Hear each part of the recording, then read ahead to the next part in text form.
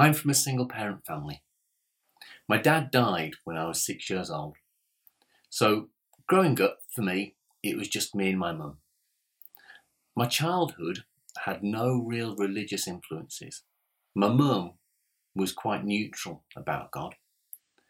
But I always felt that there was something more. I guess it was at school assemblies where I was introduced to the concept of God. And I can remember how intrigued I was that this entity that created everything wanted to be called Father. It felt to me that I was being offered a relationship that I'd missed out on. As a young adult, I developed a need to explore this in more detail. To cut a long story short, I eventually came across the Christadelphians, and everything they said to me made sense. And so, I got baptised at the age of 22, and I was so excited. I finally got to begin my relationship with God as my Father. I remember not long after I was baptised, someone gave a Bible talk that went on the lines of, "You must fear God, because you'll be held accountable for all your actions when the kingdom comes. And it'll be then when you find out if you're good enough." And I have to be honest that this concept bothered me for a very long time. It felt like that this contradicted what I'd come to understand. And it made me pose a challenging question. Would I ever be good enough? I looked around me and I saw people who were obviously better than me. So did this mean that they were loved more than me? I worried. Would God turn his back on me? And my heart felt sick at this thought. I'd spent so long wondering about God and wanting to know him. And to be told I might not be good enough and that the relationship I needed might be unattainable was paralysing. There are many verses that seem to back this up. For example, we're told in Hebrews 10 verse 31, "It is a fearful thing to fall into the hands of the living God." Compare this to Deuteronomy 6:13. "It is the Lord your God you shall fear. Him you shall serve, and by his name you shall swear." And 2 Corinthians 5:11. "Therefore, knowing the fear of the Lord, we persuade others. But what we are is known to God, and I hope it is known also to your conscience." It's easy to be persuaded by the argument that we need to fear God to know him. So does this logic follow that we should be in constant fear of God? To use the words of Solomon in Ecclesiastes 12:13, "Fear God and keep his commandments, for this is the whole duty of man. For God will bring every deed into judgment, with every secret thing, whether good or evil." I began to find the whole thing terrifying, and I began to wonder, what's the point? I think figuratively I took a breath and I asked myself, is this the relationship that God wants with me? One of fear, one of potential failure. So I began to explore, because the other option was to walk away. Now, I'm a dad and a husband. My kids are 16, 17 and 20, and I've been married for 26 years. God has given me a family, and the relationships within our family over the years have developed and grown into something special, God-given. Sometimes we've got it wrong. Sometimes we've got it right. But what's clear to me is that my family is based on an ongoing, active, two-way relationship that is built on love. It started before my children were ever born, and it's carried on through their individual lives into their lives now as young adults. And we love our children on a level that we couldn't have imagined possible before we had them. So surely the relationships developed within the family are echoes of a potential relationship with our God. He is our Father, and we are his children. And our lives are lived, and we grow as we walk to the kingdom. It's easy to be persuaded by the argument that we need to fear God to have a relationship with him. But let's consider, what kind of relationship does God really want with us, his children? Would I want my children's love for me to be based on fear? Do I want my kids to behave in an acceptable way because they are scared of me? Absolutely not. I'll be honest, there are times when I have got angry and I've shouted, but afterwards I've just felt wretched and sorry. Let's take it to another level. If you saw a child who in the presence of their parent displayed behaviour that suggested they feared their parent, what would you think? How would you react? I suggest to you that you'd be concerned that this relationship was abusive, and you'd be concerned for the safety of the child, to the point where you may feel a need to report your concerns. So surely, if God sees us as his children, do you think our Father wants a relationship with this abusive dynamic? To try and answer my dilemma, I look to the first use of the word fear in the context of God. And we find that it's God speaking to a man of faith who appears in Hebrews 11, the faith chapter. And it's Genesis 15, verse 1. After these things, the word of the Lord came to Abram in a vision. Fear not, Abram, I am your shield. Your reward shall be very great. It's interesting, isn't it? The first time God uses the word fear in relation to himself, he says, fear not. And why doesn't Abram, this man of faith, need to fear? Because God himself is there, offering salvation and protection. Fear not, Abram, I am your shield. Your reward shall be very great. So surely this becomes a standard for us. Rather than fear, fear not. Because the first mention of the word fear, God is saying to a faithful man, fear not. If we seek for context in this scene in Genesis 15, we see something incredible. And it's in Genesis 14, verse 18. And Melchizedek, king of Salem, brought out bread and wine. He was a priest of God Most High. And he blessed him and said, Blessed be Abram by God Most High, possessor of heaven and earth. And blessed be God Most High, who has delivered your enemy into your hands. To paraphrase Genesis 14, Abram wins a battle against several groups of kingdoms of men with just 318 men, against the odds, humanly speaking. But he wins because God delivered them to him. In essence, he saves Abram's house. And the kings offer Abram the spoils of the battle, but he turns them down.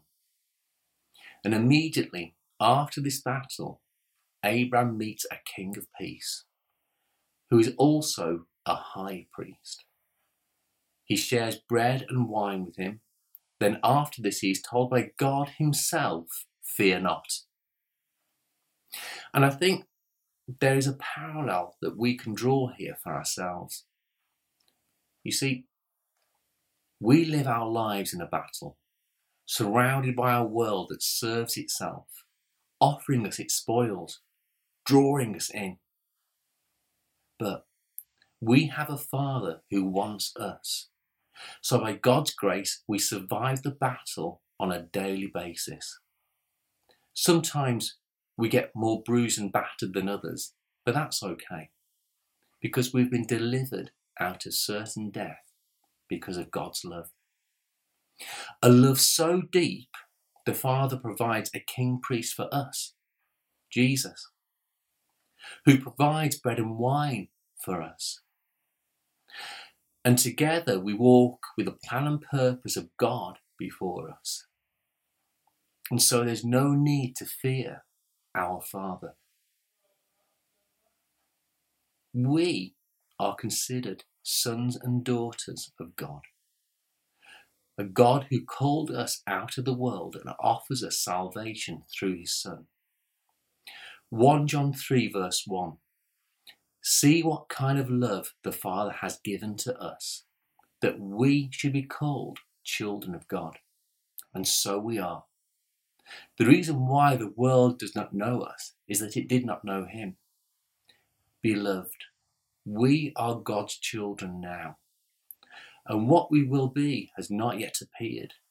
But we know that when he appears, we shall be like him, because we shall see him as he is. And everyone who thus hopes in him purifies himself as he is pure. Those verses are quite clear to me. Right now, we are the children of God. And this is a relationship based on love, not fear. We are worthy of that love. That's what beloved means. We are worthy of that love now. 1 John 4:16.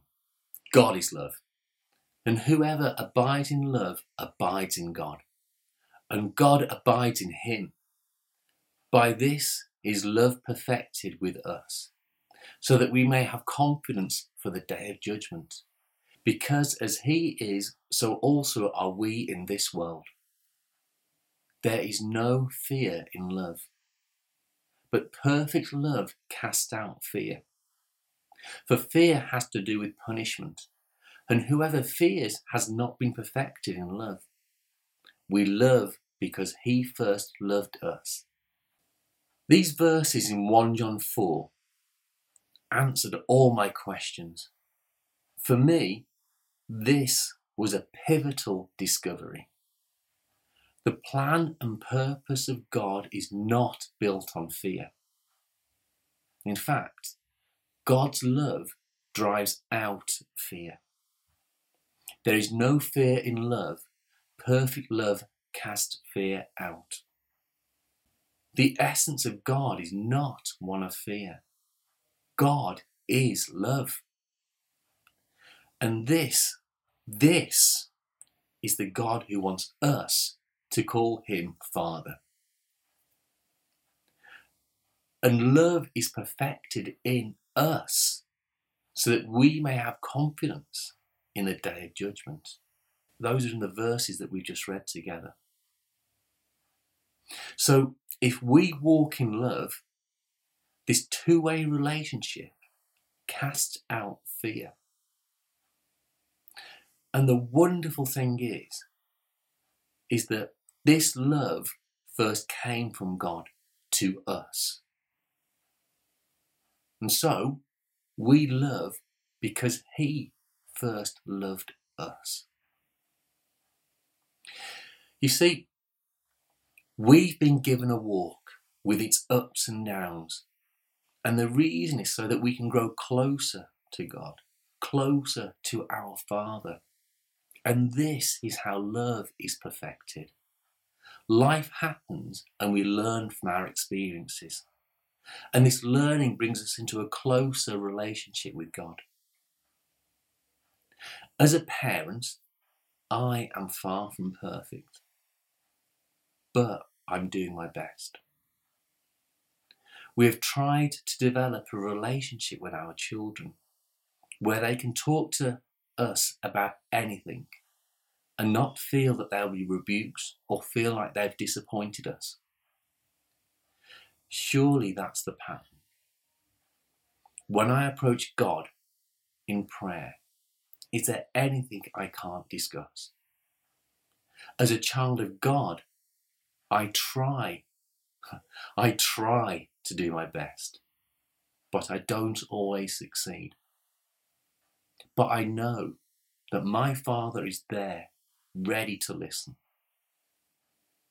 As a parent, is there anything I can't forgive? Is there anything I'm not willing to forgive? There's the echo again. If my child is sorry, then they are forgiven, as if it never happened. I am a child of God. In Psalm 139 verse 14 it says, I praise you, for I am fearfully and wonderfully made. God loves me. What can I do in return? All I can do is marvel that the creator of the universe called me and love him back. There is nothing I can do to earn my Father's love. It's already been given. All I can do is be thankful. Ephesians 2 verse 8. For by grace you have been saved through faith. And this is not your own doing. It is the gift of God. Is there anything I wouldn't do for my children? No. Is there anything that they could do to earn more love? No. But despite that, my love grows as they live their lives. My love for my children is limitless because they are my children. And I, as their father, would do anything for them. Surely that's how God sees us. Romans 5 verse 8. God shows his love for us in that while we were still sinners, Christ died for us. Since therefore we have now been justified by his blood, much more shall we be saved by him from the wrath of God. Isn't that incredible? God let his son die for us to show us how much he loved us. And through the blood of Jesus, we've been forgiven of everything. We are innocent. And if we are innocent, that cannot be reversed. Can you imagine the turmoil in my family if I forgave one of my children only to change my mind? That would undo all the trust my children have in me. I chose to be baptized, and now I am a child of God. And this created a battle in my mind, flesh versus spirit. I know how I should be, but there are times when I take my eye off God. Does that mean I failed? In Romans 7 verses 13 to 23, Paul described the ongoing struggle of a child of God against sin. I am of the flesh, sold under sin, he says in verse 14.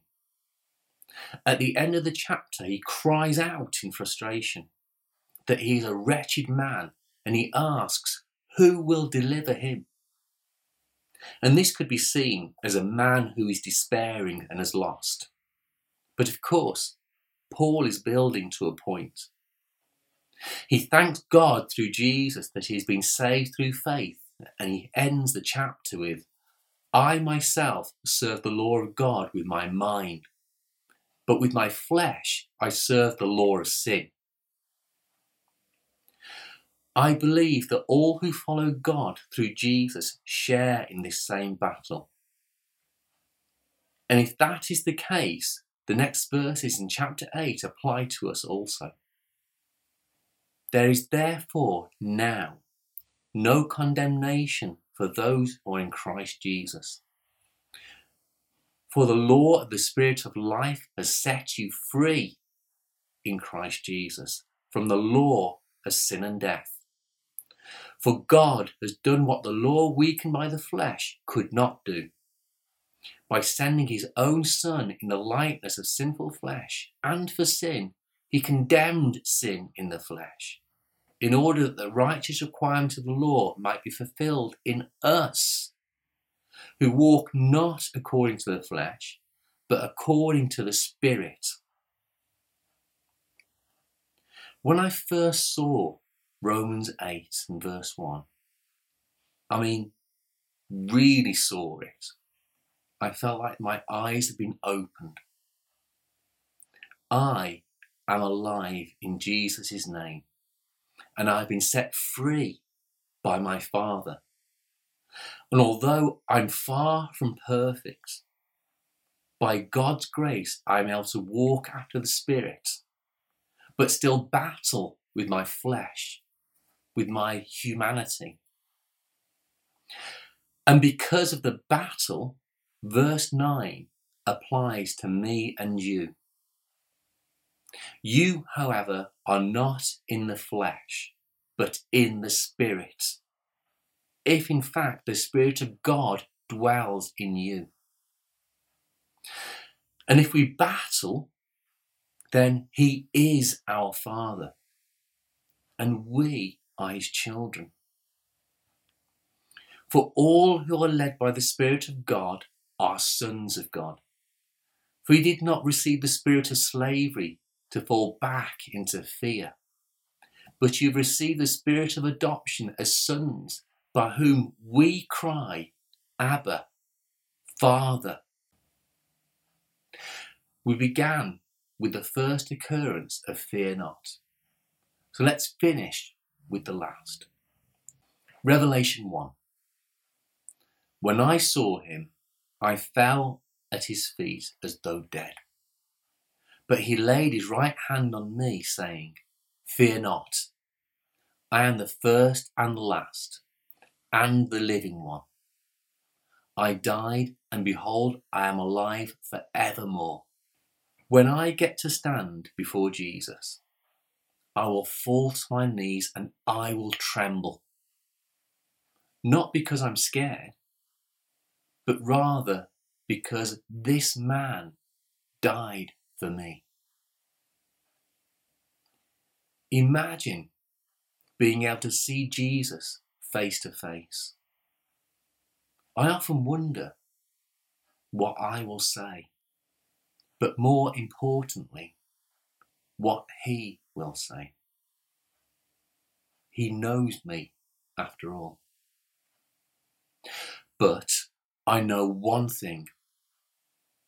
In his grace, he will not condemn me, or punish me, or tell me that I'm unworthy of the kingdom. He will reach out his hand to mine and say, Fear not.